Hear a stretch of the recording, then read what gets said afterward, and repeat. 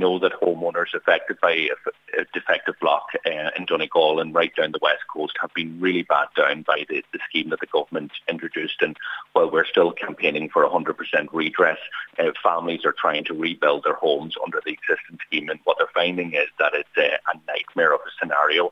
There's been a group set up from Donegal called a Banking and Insurance Redress Focus Group, and they've engaged with myself, with the banks, with the insurance industry for now well over a year about some of the major concerns that they have with the scheme.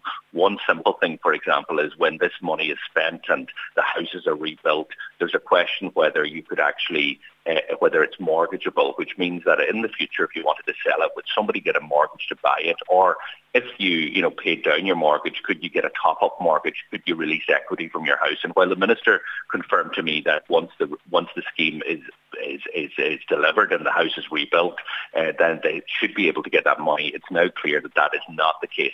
And that's why we've been for over a year now calling for the minister to make sure that the homeowners representatives, the banks, the insurance industry, the engineers are all represented around the table. We finally have that announcement in the first meeting taking place next Thursday. And what we're saying is that needs to be permanent.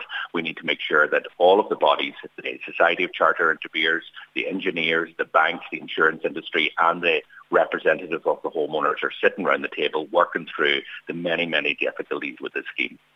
It's one thing, Deputy, saying that this group has to deliver for those affected, but are you confident that the group will deliver for these homeowners?